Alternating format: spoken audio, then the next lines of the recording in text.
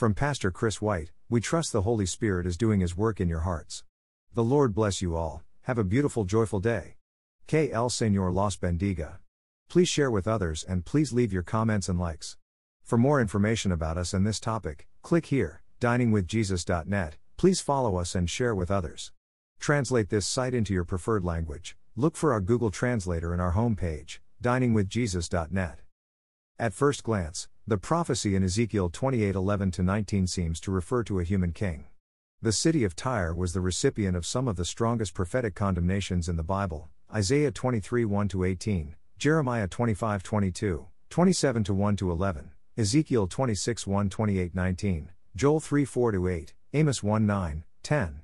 Tyre was known for building its wealth by exploiting its neighbors. Ancient writers referred to Tyre as a city filled with unscrupulous merchants.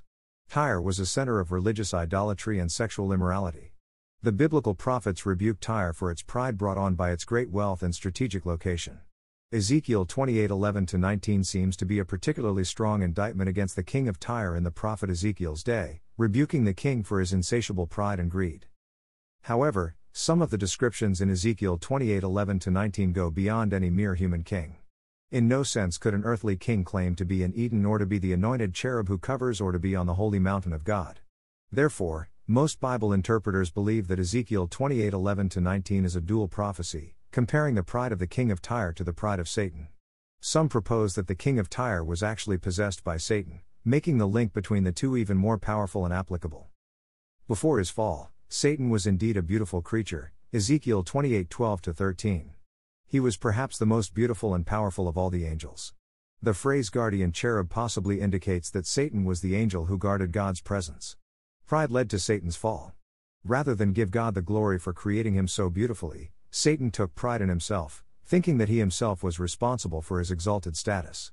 Satan's rebellion resulted in God casting Satan from his presence and will, eventually, result in God condemning Satan to the lake of fire for all eternity, Revelation 20:10.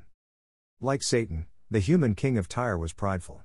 Rather than recognize God's sovereignty, the king of Tyre attributed Tyre's riches to his own wisdom and strength.